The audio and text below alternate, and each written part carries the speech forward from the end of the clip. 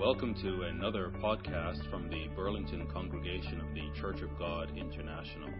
You can find out more about CGI Burlington on our website at cgiburlington.org.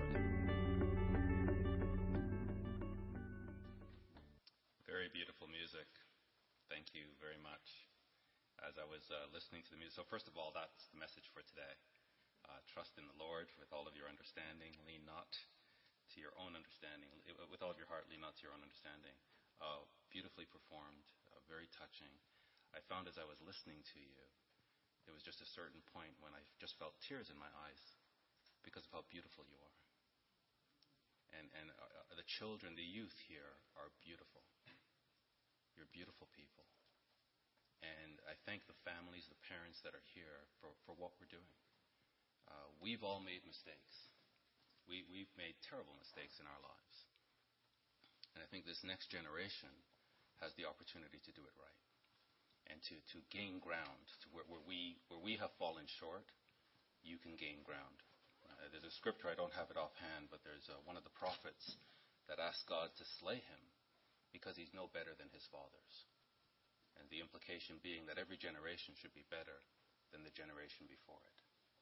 So that's very much what I want to talk to you about today. Not just the youth, but all of us. And let's begin in the scripture that was in the scripture reading today, 1 Corinthians 5.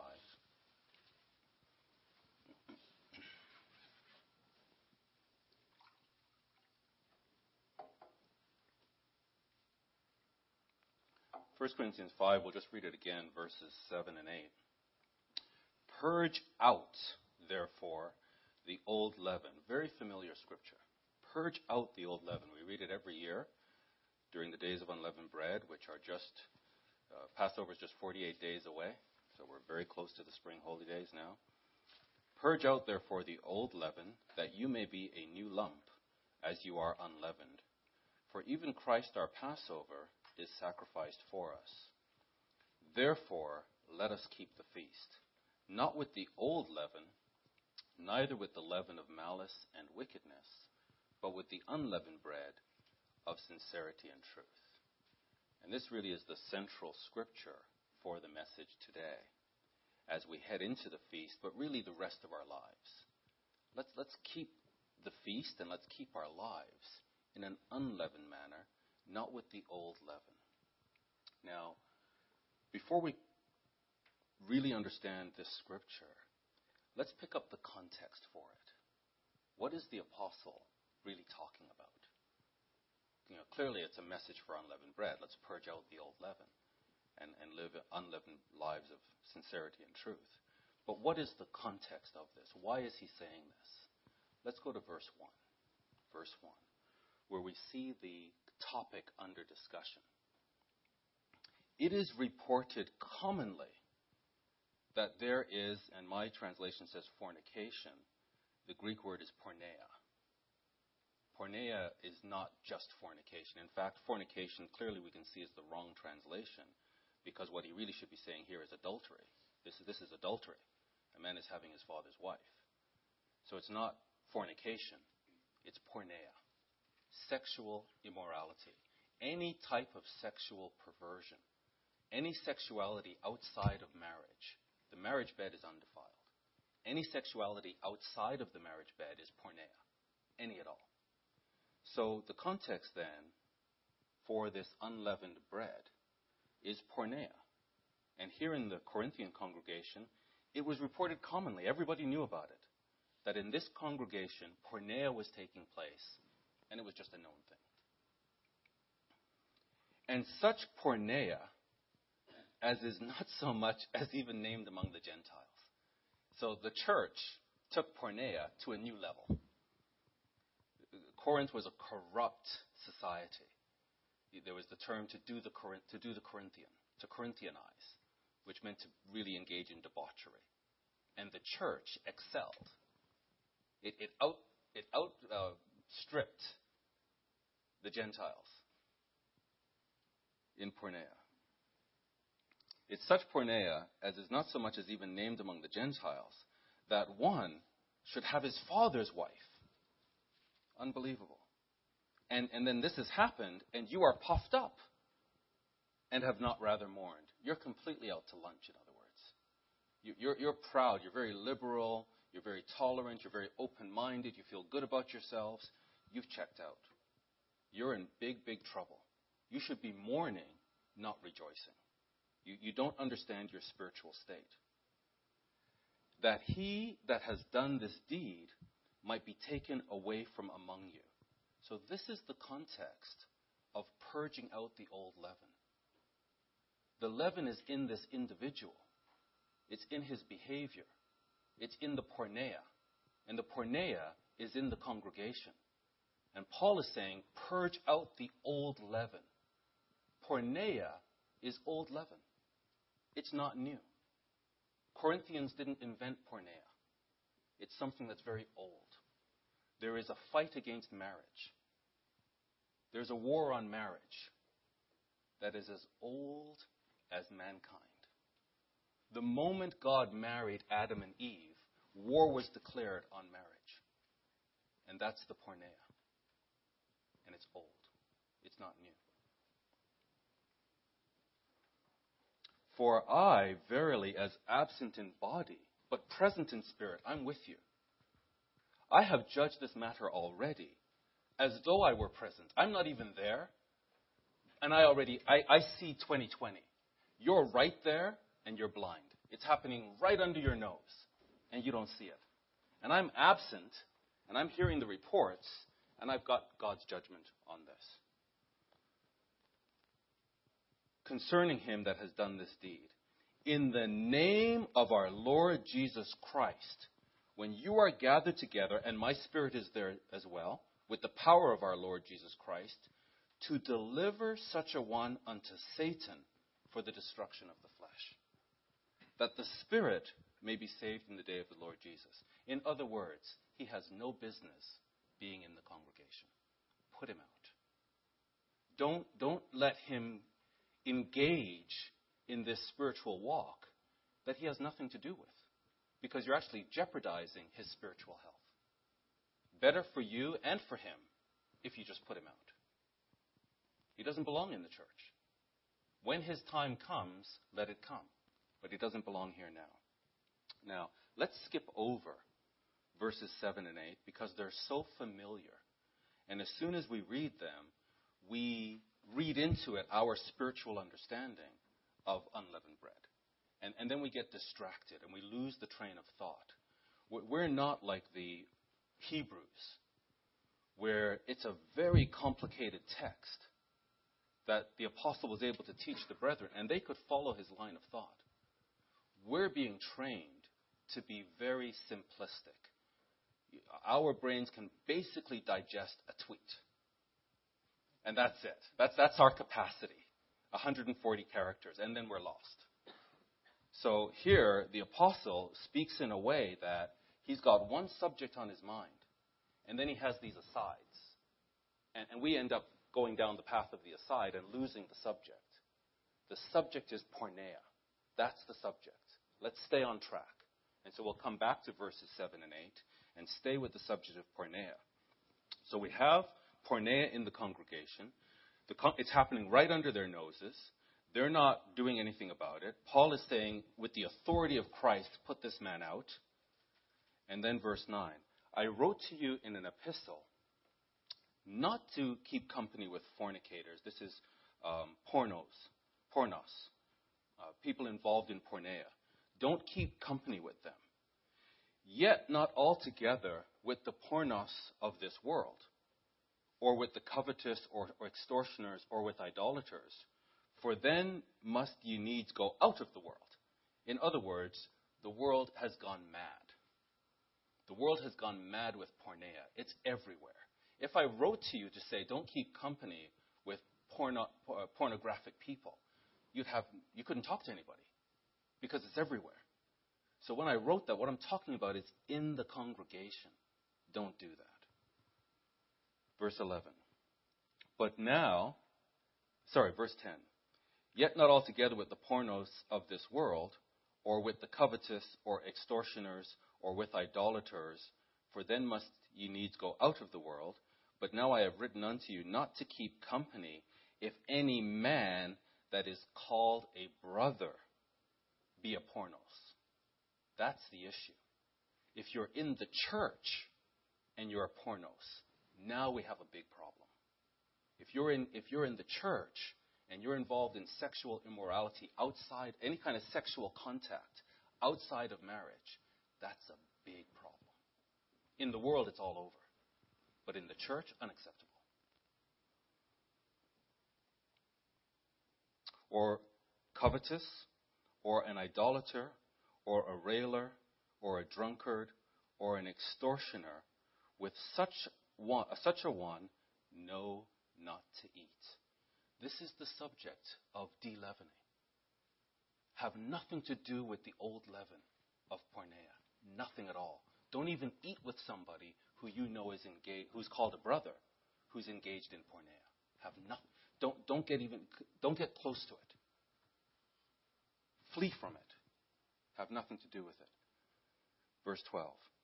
For what have I to do to judge them also that are outside? Do not you judge them that are within? But them that are without, God will judge.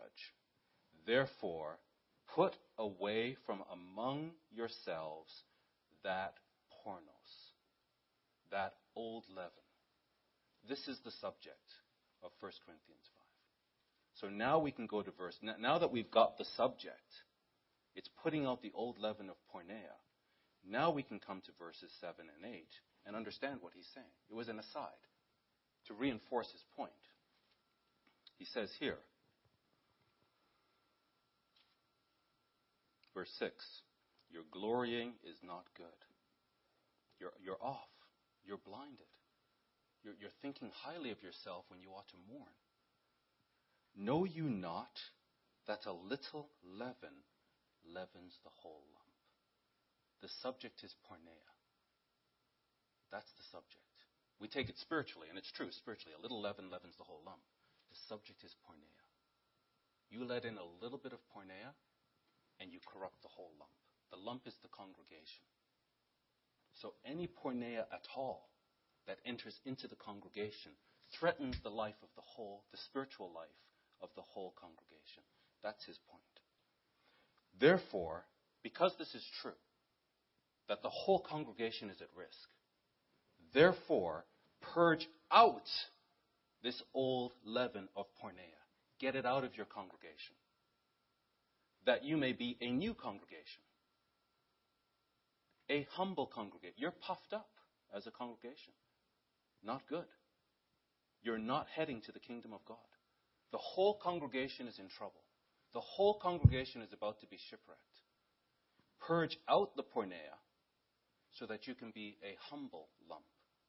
You can be a lump that will enter the kingdom of God.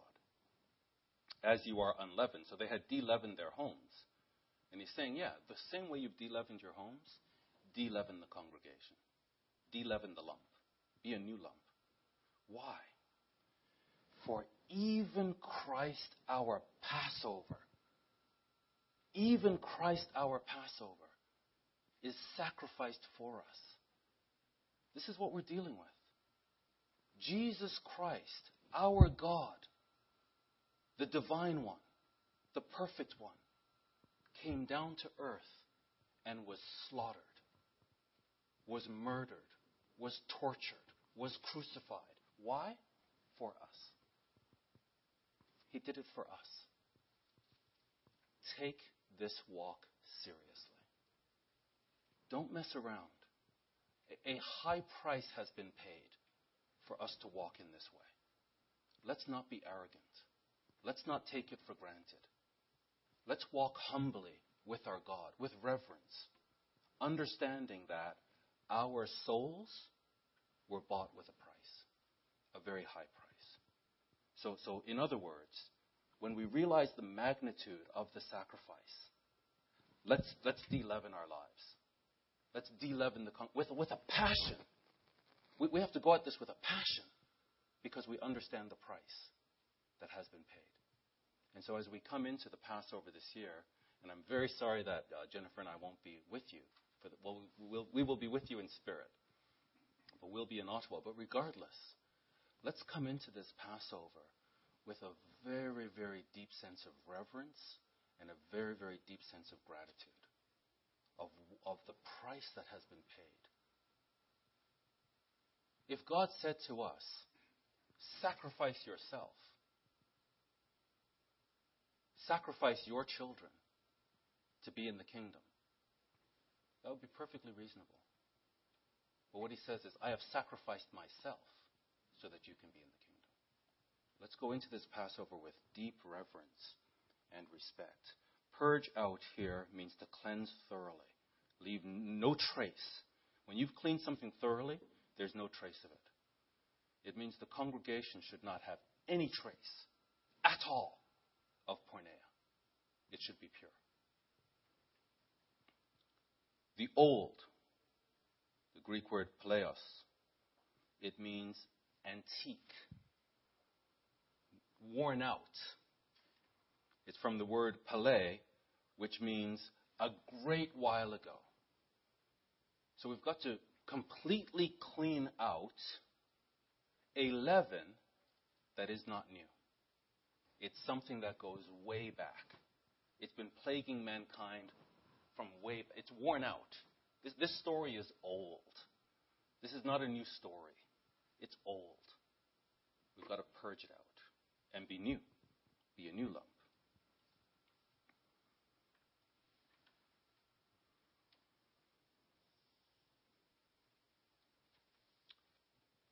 Look at 1 Corinthians 15.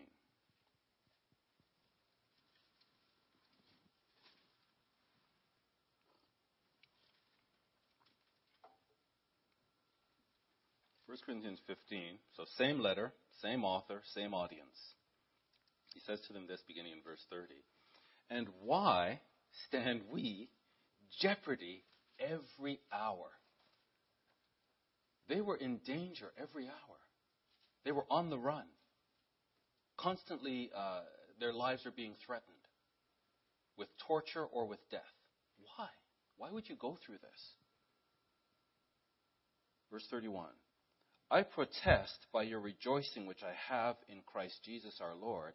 I die daily. Every day I don't know if I'm going to see the end of I don't know if I'll see, when the sun rises and I get up, I don't know if I'll see the sunset that day. My life is that much at risk. So every day I have to live in such a way to say, okay, this could be it. I could be tortured today. I could be sacrificed today. If after the manner of man I have fought with beasts at Ephesus, so I've been thrown to the lions, I've been thrown to the tigers, what benefit is it to me if the dead do not rise? So his argument to the Corinthians is, of course there's a resurrection. Why would I be thrown into the lions and put up with this if I knew that when I die, that's it? I'd have to be a fool. The reason I do this is I know that when I die, there's a resurrection. I'm going to come back to life. This is the proof of the resurrection. That we are willing to withstand anything because we have a vision beyond. If the dead rise not, let us eat and drink, for tomorrow we die. In other words, let's just enjoy ourselves. What's the point? If there is nothing beyond this life, then let's just enjoy this life. Be not deceived. Don't be deceived. Don't be deceived. There is a massive deception taking place. There are close to 8 billion people on the planet, and there is a massive deception taking place. In other words, 8 billion people are deceived. Save a handful. Don't be in the 8 billion. Be in the handful. Do not be deceived. And what is it that we shouldn't be deceived about? Evil communications corrupt good manners. Same author, same audience, same subject. If you have communion with corruption, you will be corrupted. Purge out, therefore, the old leaven. Don't be deceived about this. The Corinthians were deceived. In fact, they were boasting, they were glorying by the fact that they could have leaven in the congregation, and they felt sophisticated. And the author is saying, don't fool yourself.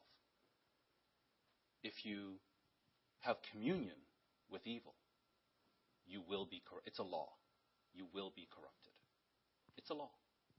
This is a spiritual science. Spiritual science. You mix with evil, you become evil. So, verse 34, awake to righteousness. In other words, purge out the leaven, the old leaven. Awake to righteousness. Get the unleavened bread in, and sin not. For some have not the knowledge of God. I speak this to your shame. So what we want to do, brethren, in the sermon today as we prepare for the Passover and the days of unleavened bread, is to have the right perspective on what we're doing. And to figure out how we as a congregation can purge out the old leaven and keep the feast with the unleavened bread of sincerity and truth. So we're going to look at this old leaven from two perspectives. One is the physical perspective. Porneia, physical porneia. It shouldn't be in the congregation. The other is the parallel, spiritual porneia. And we're going to see that these two are very closely coupled. Physical porneia and spiritual porneia are two sides of the same coin. And we have to purge them out. We have to be pure. Deacon Jan spoke last week on marriage and the Jewish customs around marriage and the purity of that marriage. We need to understand this spiritually. So we'll look at physical, we'll look at spiritual. But before we do that, let's get a bit of context. So we'll get the context first, then we'll look at physical and spiritual. 2 Corinthians 11.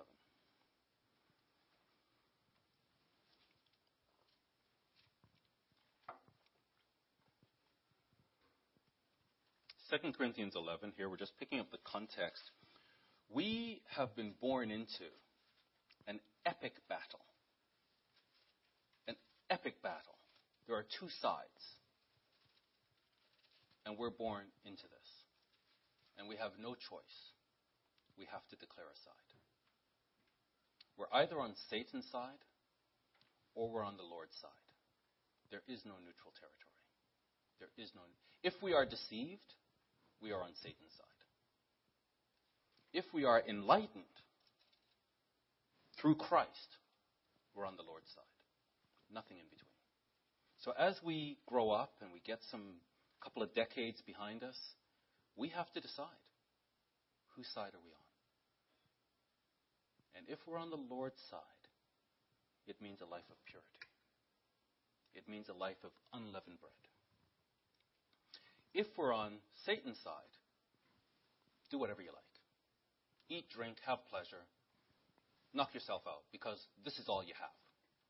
In fact, what I would advise is really knock yourself out, because this is all you've got. But if we're on the Lord's side, we have eternal life. And what I would advise is sacrifice, clean yourselves, do everything we can for eternal life. This life, this doesn't matter. It really doesn't matter. In the context of where we're going, any sacrifices is nothing. So we have to choose. It's an epic battle. Which side are we on? 2 Corinthians 11, verse 1. Would to God, you Corinthians, that you could bear with me a little in my folly. In other words, the apostle has to lower himself to speak to this congregation. He has to engage in folly. He has to basically state his credentials to the congregation, which he doesn't want to do. He doesn't want to say, look at me, look at my credentials. But because they're following false teachers, he has to do this. So he's asking their forgiveness, to bear with him in his folly. And indeed bear with me. Verse 2. Because why does he have to engage in this folly? Why does he have to exert his authority, his credentials? For I am jealous over you with godly jealousy. I have godly jealousy over you. For I have, and again, think back to Deacon Jan's sermon last week. For I have espoused you to one husband, that I may present you as a chaste virgin to Christ. And so he's jealous over the congregation. Let me say this in a more modern way. As a congregation, you are engaged to be married. So you are a woman. We are a woman, collectively, engaged to Christ. We are flirting with other men. We're engaged, and we're flirting and engaging in porneia with other men. And it is triggering in the apostle godly jealousy. He said, well, what are you doing? I've espoused you to Christ. And I want to present you as a chaste virgin at the wedding ceremony to Christ. And you're behaving unseemly as a congregation. That's what's happening here. You know, as a husband, I don't have jealousy over my wife. And I think all of us men can say that with our wives because we have Proverbs 31 women. Proverbs 31 says, her husband's heart safely trusts in her because she'll do him no harm. That is a godly woman. If a woman is ungodly and you see her talking to a man and you're her husband, you need to go over there and find out, what is she saying? What's going on here? Kind of get in the middle. What's happening here? And a lot of men suffer from that kind of jealousy because the wife is unfaithful. Her character is questionable. When the wife's character is sound, she can talk to anybody. The Proverbs 31 woman is in the market, doing business, interacting with men. But her husband's heart safely trusts in her. Paul is saying, as a congregation, I cannot safely trust in you. Christ cannot safely trust in you because you're flirting and engaging in porneia. Verse 3. But I fear, lest by any means, and he's going to try everything until he's successful. So there's different ways he's going to try, different devices. And I'm afraid, with godly jealousy, that by any means, as the serpent beguiled Eve through his subtlety. Key point. He came to her with subtlety. That in the same way that he beguiled Eve through his subtlety, in that way, your minds should be corrupted from the simplicity that is in Christ. So there's a real simplicity in Christ here. You're a virgin, and I've collectively espoused you to Christ. Keep yourself pure. It's as simple as that. It's not complicated. Yet, through subtlety and deception, the devil is going to pull us away from this simplicity. And we're going to engage in porneia, spiritual porneia, and not be faithful to Christ.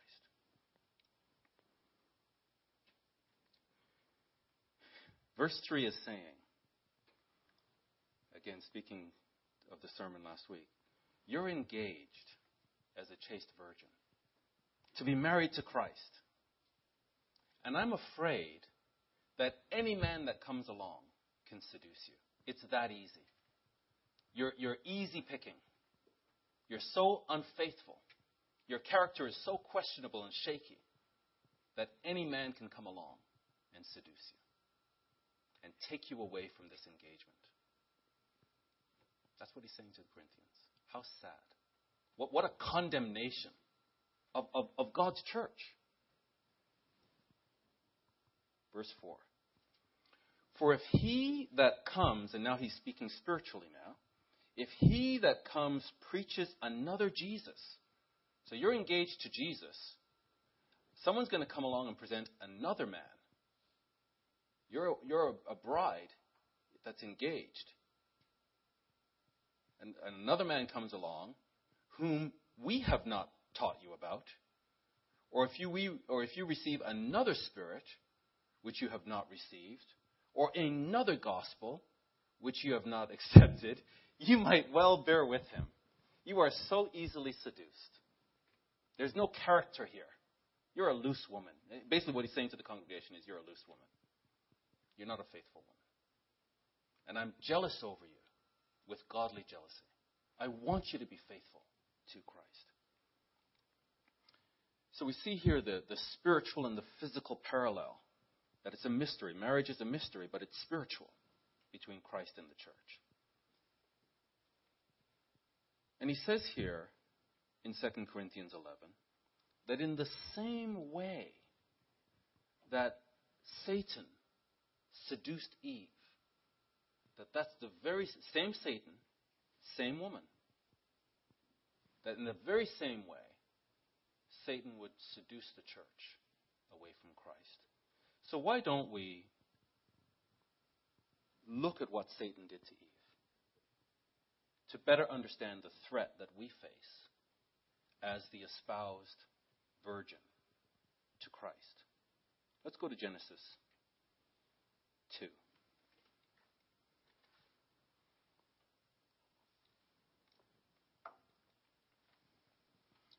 Genesis 2.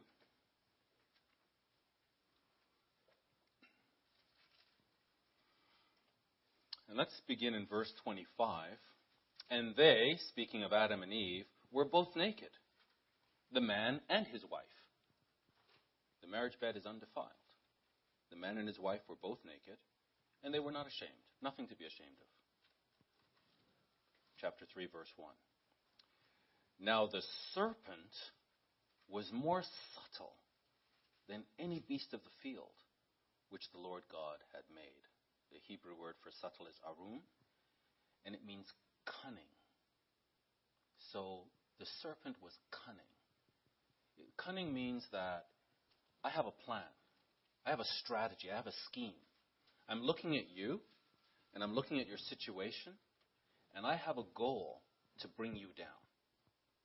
I'm not just going to come right away and try and take you down. That would be obvious. I'm going to be subtle. I'm going maybe crafty. Crafty is a good word. I'm going to be crafty. I'm going to get at you. I am going to destroy you. You're not going to know it. You're going to think I'm your friend. I'm going to be smiling in your face. I'm going to be hugging and kissing you and telling you all kinds of nice things while I hate you and I seek to destroy you. That's what we're dealing with here. So we have, let's not be deceived. We have an enemy that wants to destroy us. But he's subtle. He's cunning. He's crafty. He's patient. He's intelligent and strategic. And he said to the woman, so he approached the woman and he spoke to her. And he said, excuse me, has God said that you should not eat of every tree of the garden? Just posing a question. Is this what your God has told you? Look how beautiful this garden is. There's all kinds of different trees and different fruit. It's just gorgeous. Are you telling me that God is preventing you from enjoying the creation? Is there something here that's wrong that you shouldn't enjoy? And the woman said to the serpent, well, actually, we can eat of the fruit of the trees of the garden. It's okay. We're here in the garden. I've been eating. We're good. But there's one tree, the fruit that's in the middle of the garden. God has said, you shall not eat of it, neither shall you touch it, lest you die. And the serpent said to the woman, a complete contradiction, with confidence. You shall not surely die. I'm speaking with authority. You won't die. So I don't know what God is telling you, but I'm telling you, you won't die. And the word here we say surely die. In Hebrew, it's die. Double die. You won't die. You might die, but you won't die. It's not like real death. Oh, okay. Now the woman is beginning to entertain another outcome that is outside of God's word. And that's the subtlety. So this is what we're up against, brethren. That we have a same enemy. We have the same enemy that wants to take us outside of the Word of God. That we're going to entertain outcomes that are outside of the Word of God. And we're going to doubt our God. Has God said this? You won't die. I mean, you won't die. And now suddenly we're thinking, well, God hasn't shown us the whole truth. There's truth that's outside of the Bible that we can entertain. No. Let's not be like Eve. Let's trust God. Let's trust this God who left the Godhead to come to earth, to be destroyed so that he could purchase us back from Eve's mistake. That's the God that we trust. What he says, let's hang on to that. And let's not allow someone to come in and get us to wonder, is there something else? And it all starts with a question. But how we know that a question is not just a question is when there's an agenda behind the question. If it was just a question, then when Eve answered the question, Satan would say, oh, and then he would leave. Because it was just a question. He just wanted information. But it wasn't just a question. He had an agenda, he had a program, he had a strategy. The question was the foray.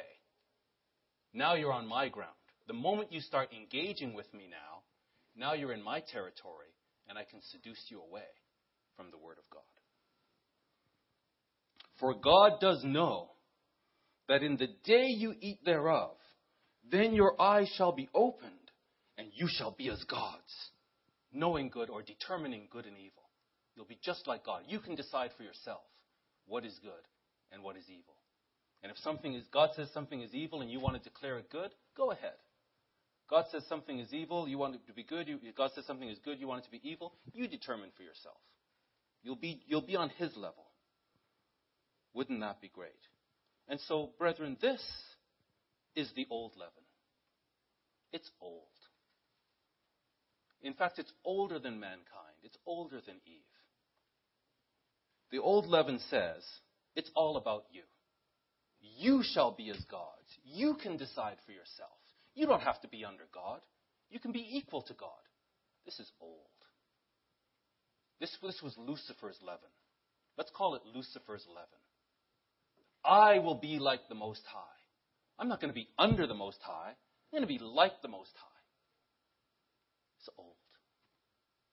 It's basically, think of yourself. In Dylan's study with the youth, he spoke about Moses being selfless. That's the unleavened bread. That's Christ-like. That's what if Eve had only been selfless, to say, well, in my womb are billions of people. And the decision that I make now, I can't just make for myself. I'm the mother of mankind. I have to think of billions of lives, billions of souls, and their salvation. So I'm not, what's in it for them? I'm not just thinking about myself here, Satan or serpent. What's in it for them? No, I'm tracking with you. I can be like the Most High. Tell me more about this. We need to do an investigation now. This sounds interesting. Let's look into this. And so verse 6 is the inquiry. So we look into what Satan is saying. And what we see is this. When the woman saw that the tree was actually good for food.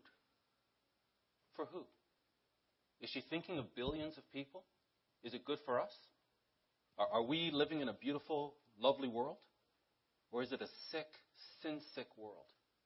Well, she's thinking of herself. It's good for her. Good food for her. This is old leaven. And that it was pleasant to the eyes. Whose eyes? We weren't even born yet. I didn't get to see this tree. I'm wondering, what kind of fruit is it? It's not pleasant to my eyes, but it was pleasant to hers. And a tree to be desired to make one wise. Which one? Oh, you shall be as God. You will be wise. All self, self, self.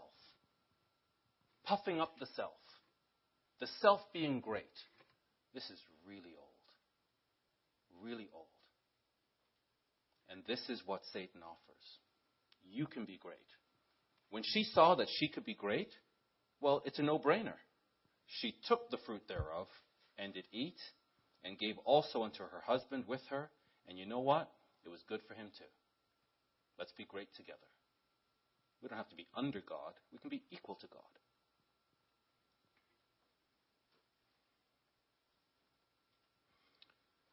Eve was created with Adam in the middle of an epic struggle.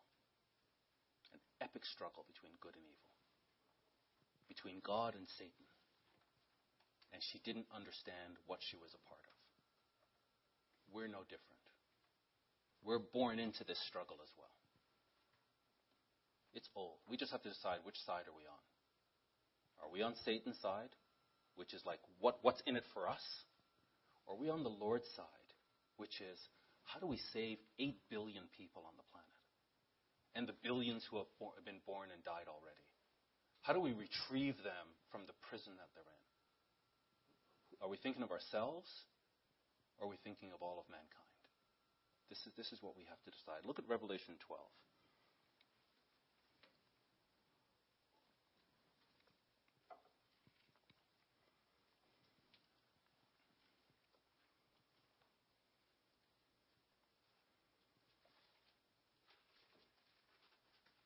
Revelation 12, verse 7, and there was war in heaven. So this epic battle. There was war in heaven. Michael and his angels fought against the dragon, and the dragon fought and his angels. So two sides here. And they prevailed not.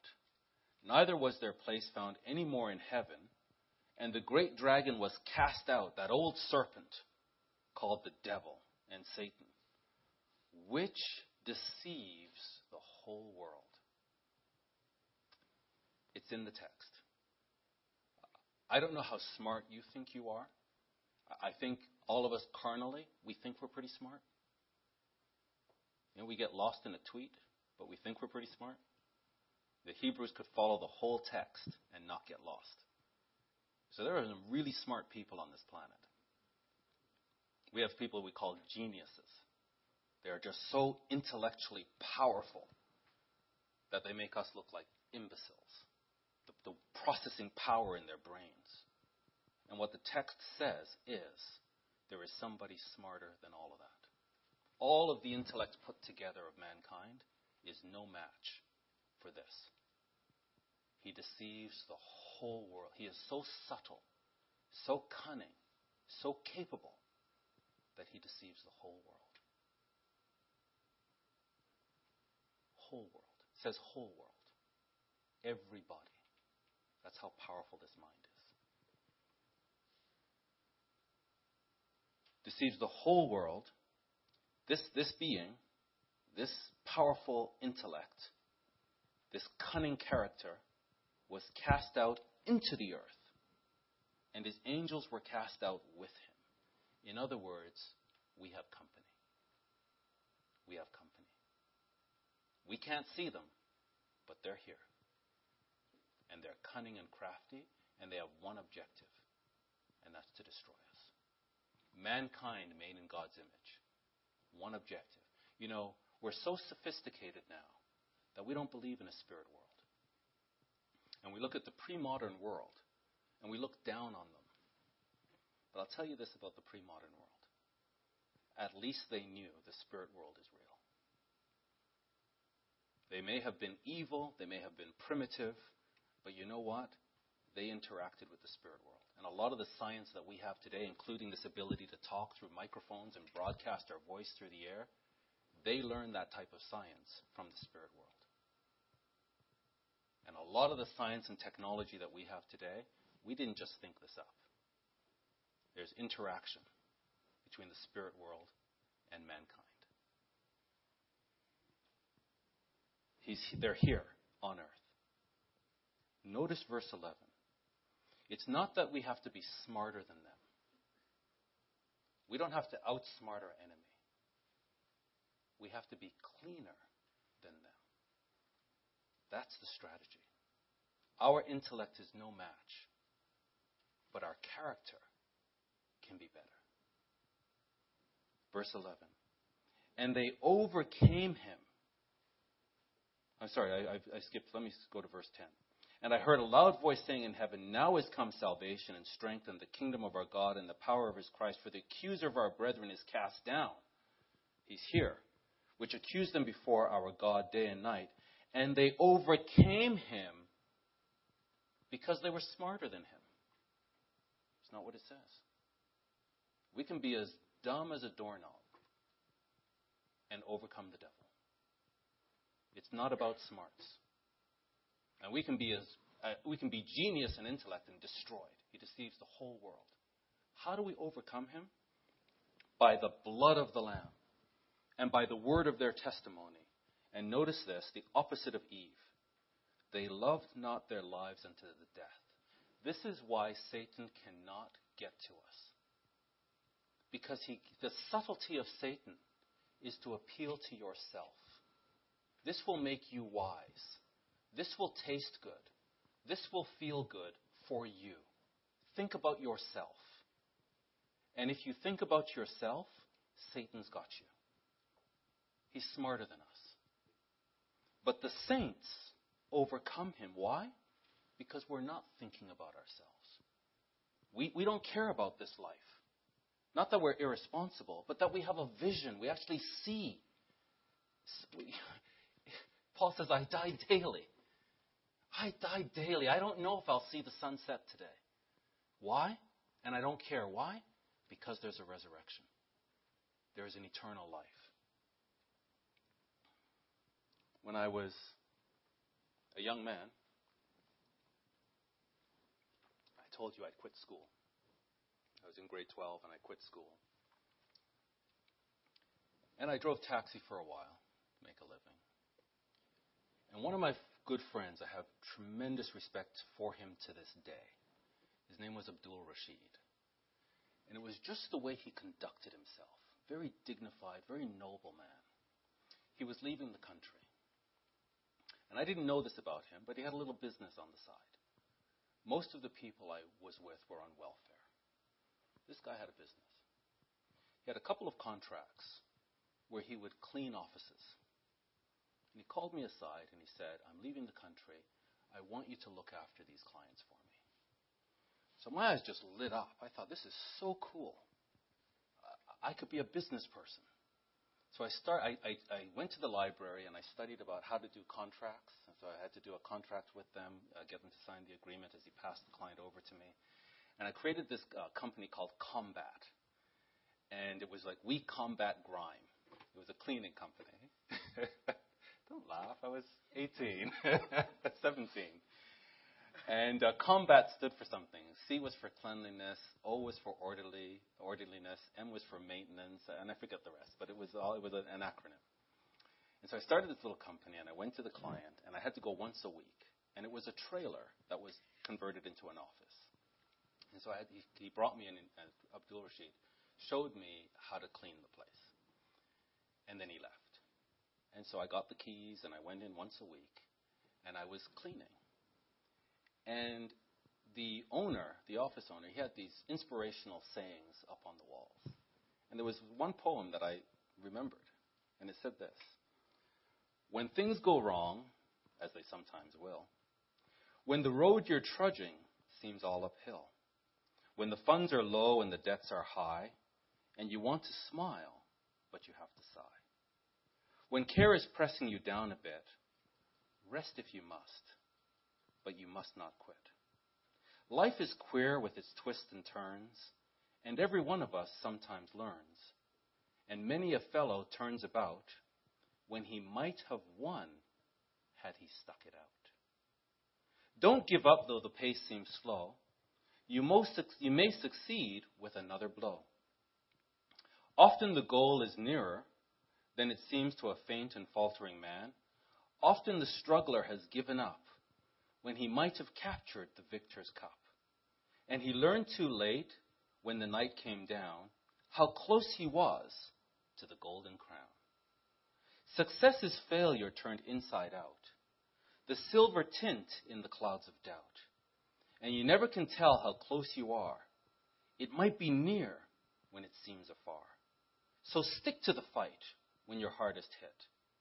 It's when things seem worst that you must not quit. So I love that poem, and it strengthened me. And I was going to need that strength because he called me into his office, and he fired me. He basically said I wasn't doing a good job. And, when I look back on it, I saw that he liked me.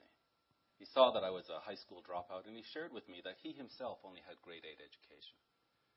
And so he inspired me that you can make it, just not here. So I would go in every week and I would mop the floor. But as I think of it now, I was just moving dirt around.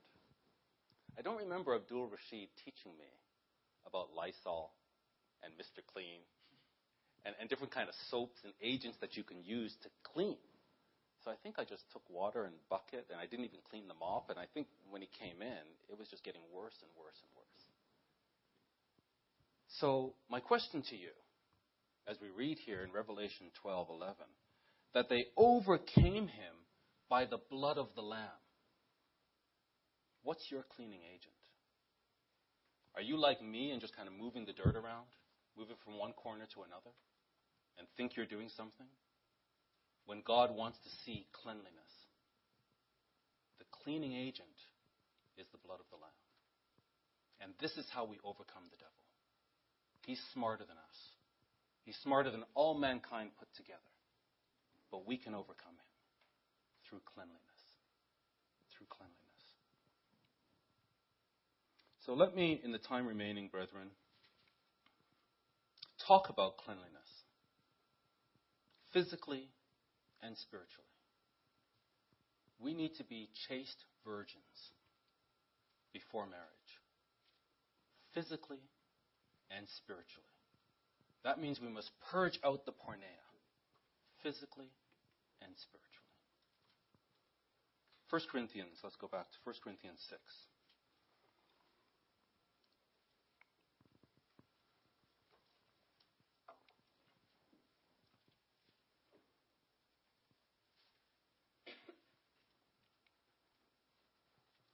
First Corinthians 6, and beginning in verse 16, same author Paul talking to this Corinthian church. What?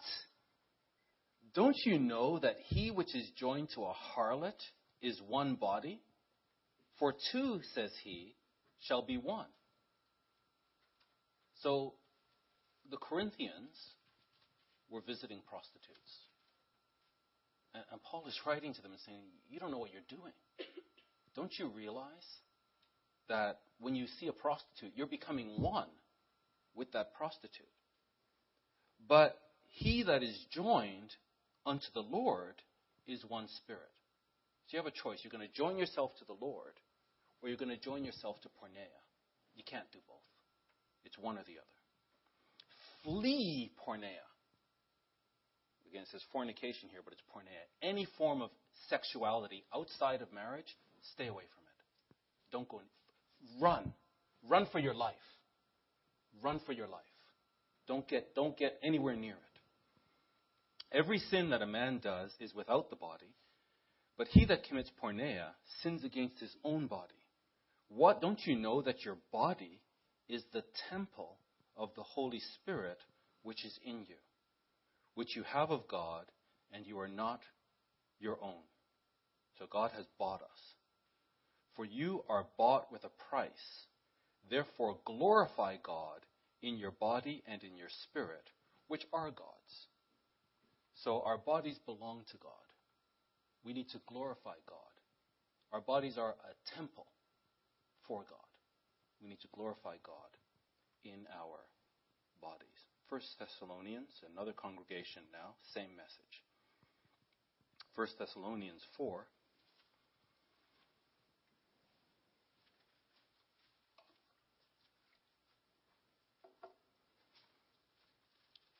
He says here, 1 Thessalonians 4 and verse 1, furthermore, then we beseech you, brethren, and exhort you. We're begging you and exhorting you by the Lord Jesus, that as you have received of us how you ought to walk and to please God, so you would abound more and more. Verse 4, that every one of you, verse 3, this is the will of God, even your sanctification. That's God's will, that we be sanctified. That you should abstain from porneia, stay away from it. That every one of you should know how to possess his vessel in sanctification and honor, not in the lust of concupiscence, even as the Gentiles which don't know God. that no man go beyond and defraud his brother in any matter. Verse 7, for God has not called us unto uncleanness, but unto holiness. And that's the point, that God has called us to holiness. We cannot be unclean. We cannot have anything to do with porneia. We uphold marriage. We are for marriage. We're against everything and anything that is against marriage. We are for marriage. And we're against it all equally. It's not that we're against one thing, really, we're really against this, but this is kind of okay. No. Anything at all that's outside of marriage, that's sexual in nature, we're against it equally. God has not called us to uncleanness, but to holiness. He therefore that despises not man, but God, who has also given unto us his Holy Spirit. We're in a postmodern society. Postmodernism means the intellects that run our world want to destroy it so that they can rebuild it and redefine it. And one of the pillars that they're destroying is marriage.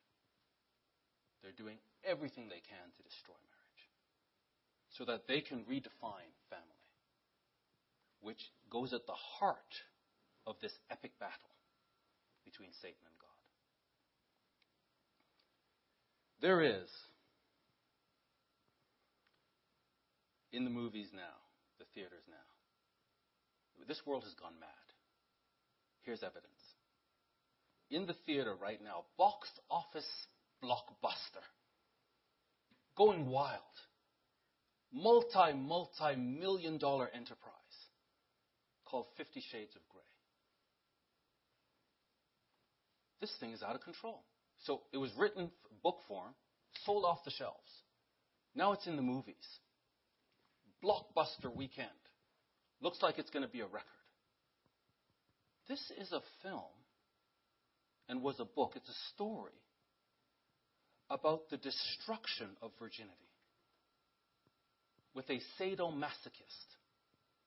It is about a sadomasochist who brings a virgin into a life of sadomasochism.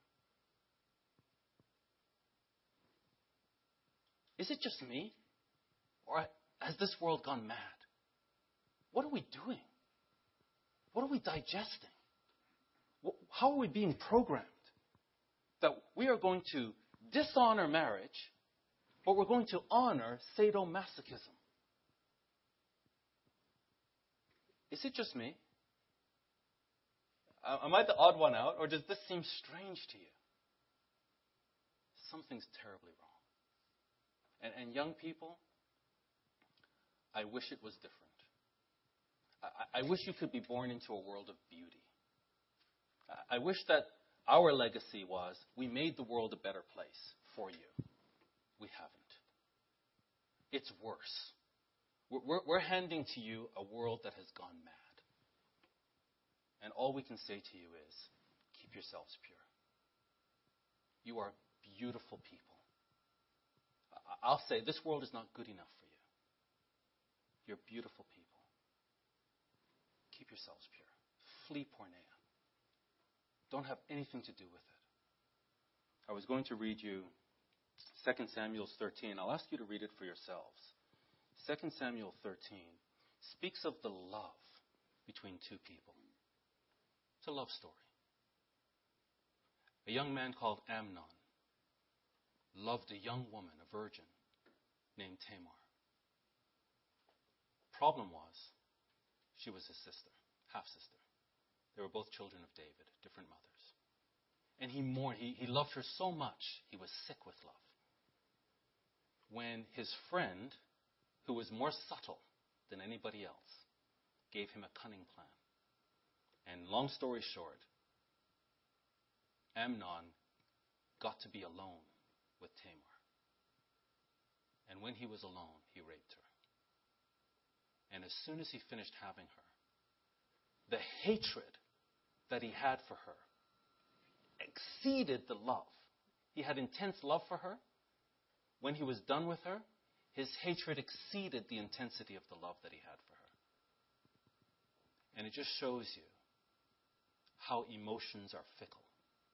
And they can flip one way or the other. And what we want is to protect you from that. Many, many young people commit suicide because of the emotional intensity of love, which is really lust.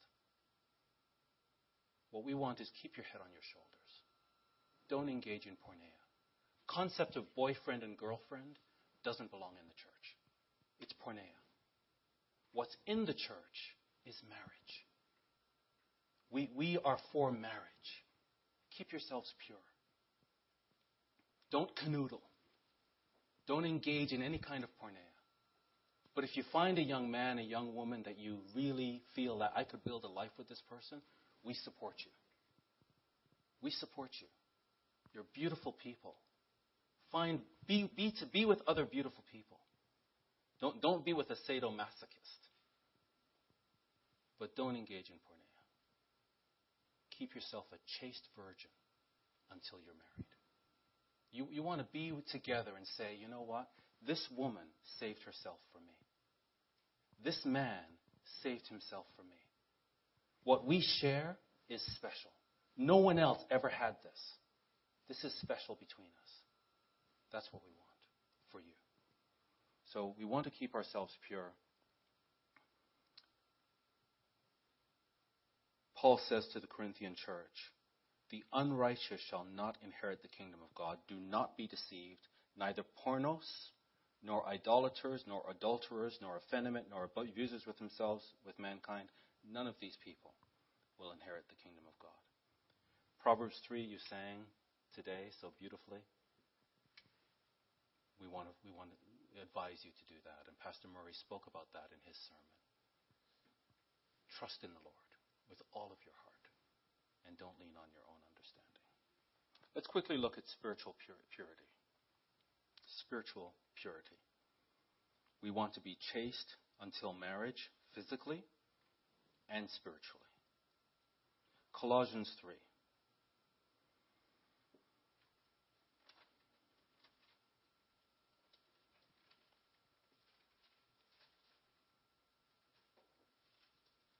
Colossians 3.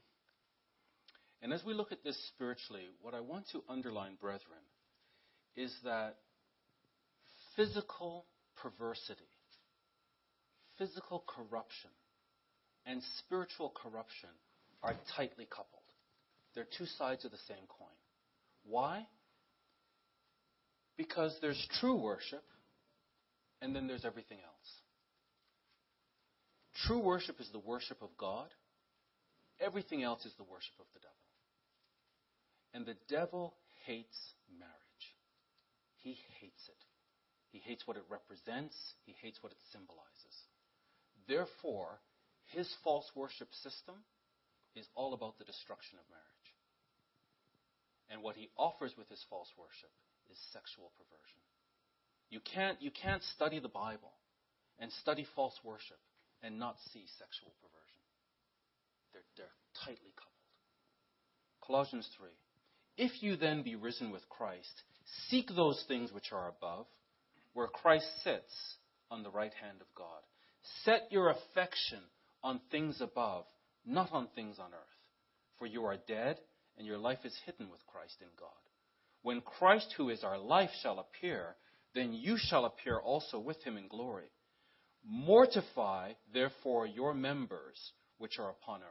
Because of this vision, mortify your members which are on earth. Porneia, uncleanness, inordinate affection, evil concupiscence, and covetousness, which is idolatry. So covetousness is idolatry. For which things' sake the wrath of God comes on the children of disobedience. This is something that angers God. And it's for these things that his wrath is coming on the children of disobedience, in the which you also walk sometime when you lived in them. So young people or youth, we lived like this. We want you to be better than us. We didn't know. We were in ignorance. We want you to be better. We want you to be enlightened. Let's quickly look at 2 Kings 17 to understand this coupling of idolatry and porneia. 2 Kings 17, verse 7. For so it was that the children of Israel had sinned against the Lord their God, which had brought them up out of the land of Egypt. We would say today, the equivalent we would say, is that the Christians, the Corinthians, sinned against Christ, who sacrificed himself for them. He is our Passover, and even so, we sin against him. Here, the original Passover, they took them out of Egypt, and yet they still sin against him. We haven't changed. Which brought them up out of the land of Egypt from the hand of Pharaoh, the king of Egypt, and had feared other gods. And they walked in the statutes of the heathen, whom the Lord God had cast out before the children of Israel, and the kings of Israel, which they had made. Verse 11. And there they burnt incense in all the high places, as did the heathen whom the Lord carried away before them, and wrought wicked things to provoke the Lord to anger. And the youth were in Exodus 32 earlier, and it says that Moses was taking a long time. They asked for all the gold. They gave the gold to Aaron. He put it in the furnace, and it says a golden calf came out. It was a bull, a male cow. It was a bull. That's their Baal worship. And it says later in that passage, when Moses came down, all the people were naked. False worship and porneia, they go together. Satan offers pleasure. Come worship me, and I'll give you pleasure. And that's what we see the same thing happening here, years later. They served idols, verse 12, whereof the Lord said to him, you shall not do this thing. But notice here in verse 15, they rejected his religion, his statutes. Verse 16, they left all the commandments. And verse 17 is what I wanted to come to. Verse 16, they left all the commandments of the Lord their God and made them molten images, even two, it says calves here, should be bulls. It's bull worship. And made a grove and worshipped all the host of heaven and served Baal. And they caused their sons and their daughters to pass through the fire. This sexual immorality was so pleasing to them that when Baal said, sacrifice your children to me, the Israelites did it. They took their babies and they put them in the oven for Baal, for Molech.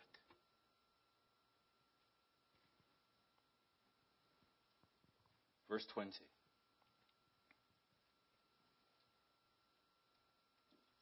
Verse 17. They caused their sons and their daughters to pass through the fire and used divination and enchantments and sold themselves to do evil in the sight of the Lord to provoke him to anger.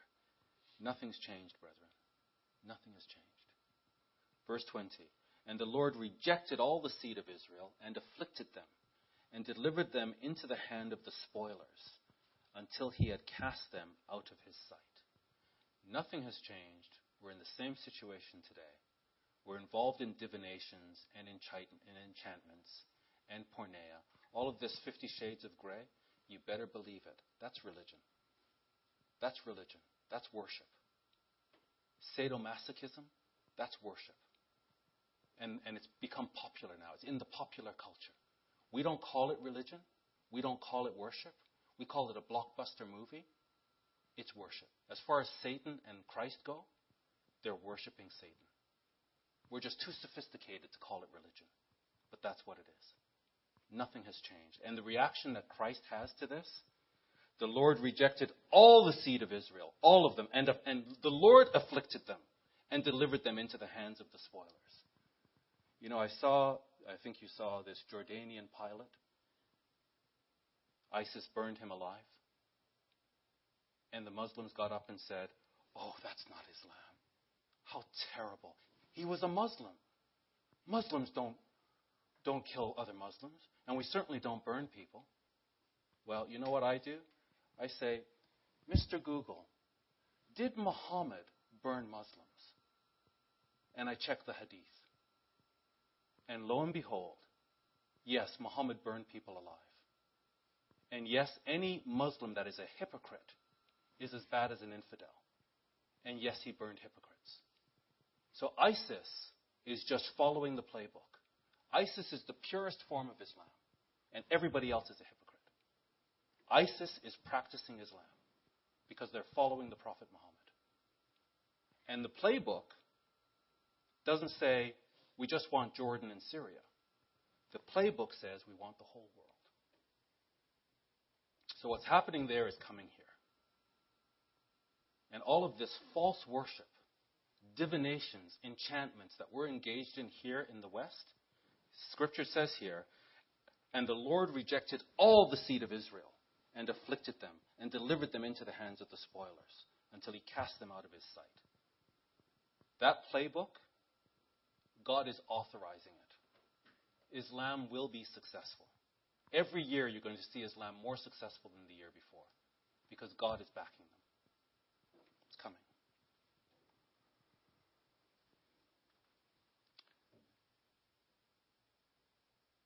Two scriptures and then we conclude. 1 Timothy 4.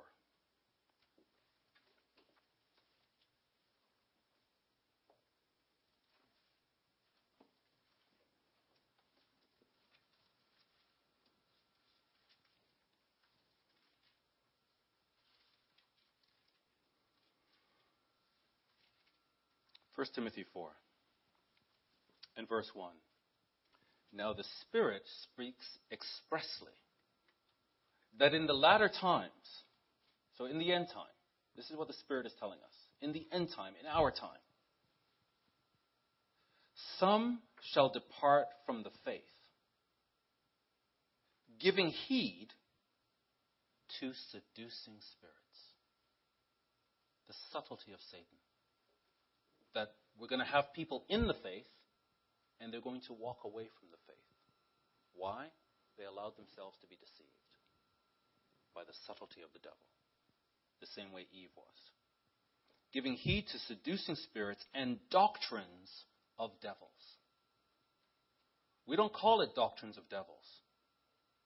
We have sophisticated names for it, but we need to see below the surface.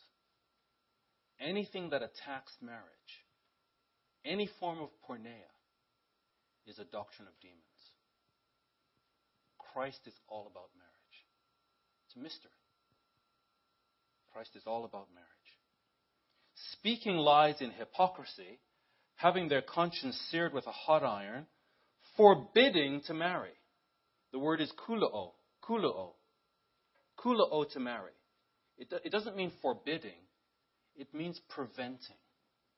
We're going to program people so that they think sadomasochism between some random guy and a virgin is a wonderful thing to be pursued. That's this. Doctrines of demons. Programming people to despise marriage and honor sadomasochism and the destruction of virginity, the destruction of chastity.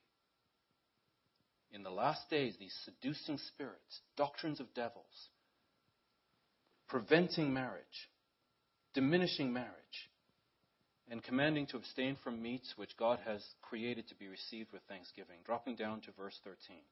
Till I come, give attendance to reading, to exhortation, to doctrine. Keep doing this. Pay attention.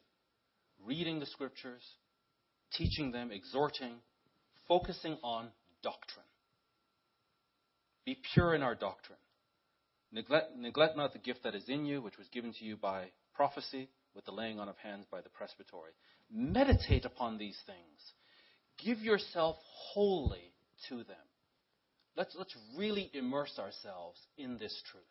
We have it. Others don't. We have it. We understand what the purpose of life is. That your profiting may appear to all. Take heed to yourself, please. Take heed to yourself and to the doctrine. Really care about this. Don't get involved in any kind of spiritual immorality. Take heed to yourself and to the doctrine. Continue in them, for in doing this you shall save yourself and them that hear you. Let's conclude in 1 John 3. And while you're there, I'll just read a passage that's very familiar to us.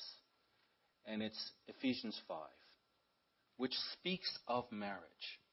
And he begins that passage saying, verse 3, but fornication, porneia, and all uncleanness or covetousness, let it not be once named among you, as becometh saints. So physically and spiritually, porneia should never be named among us. Purge out the old leaven. Get rid of it so that we can be a new lump. That means we all have to be vigilant. We all have to be vigilant, physically and spiritually. We can't allow it.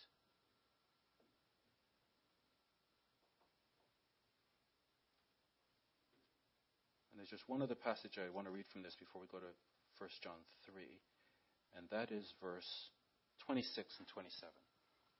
He says, 25. You know the scriptures. Husbands, love your wives. The marriage bed is undefiled. Love your wives. That's our duty. Love our wives. Why? It's a parallel.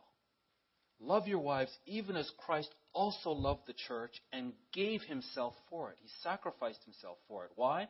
That he might sanctify and cleanse it with the washing of water by the word. We're being cleansed by the word. That he might present it to himself a glorious church, not having spot or wrinkle or any such thing, but that it should be holy and without blemish. That's what we're involved in. That's the process we're undergoing. We're using the blood of Christ to cleanse ourselves from porneia, physical and spiritual, so that we can be presented to Christ a chaste virgin. 1 John 3. 1 John 3. So we're coming into the spring holy days. Let's go into these holy days with a sense of ceremony and not ritual. Ritual is, we do this every year. Pass me the matzo. It's ritual. Ceremony is, we're excited. I had a wedding ceremony when I married my wife. I was engaged. I was fully present. That's ceremony. It is a ritual. There's a marriage ritual that we go through. But we do it ceremoniously. And so the holy days are a ritual. It's an annual ritual. But we observe them ceremoniously. We're going into this realizing we have to be pure. We have to be de-leavened. Not for 7 days. For our lives. That's what we're signed up to. Getting rid of the old leaven. It's really old. Porneia is old. It's really old. It started with Lucifer when he said, I will be like the Most High. That's where it started. It's old. Let's get the old leaven out so that we can be a new lump. 1 John 3 and verse 1.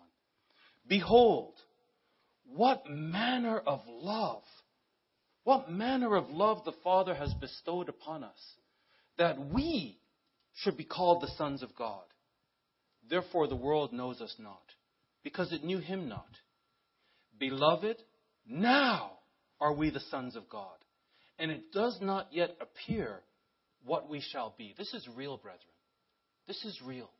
We are the children of God. What we're going to be when Christ returns, we don't fully comprehend it yet. Eye has not seen, ear has not heard the things that God has prepared for those who love him. It's coming. This is real. This is what we live for. Now are we the sons of God, and it does not yet appear what we shall be, but we know that when he shall appear, and that's soon and very soon, when he shall appear, we shall be like him, for we shall see him as he is. That's what's going to happen. Christ is going to appear. We will be changed. And we will be like him. And every man that has this hope in him purifies himself, even as he is pure. This has been a podcast from the Burlington congregation of the Church of God International. We hope you are blessed by it. To find out more about CGI Burlington, visit our website at cgiburlington.org.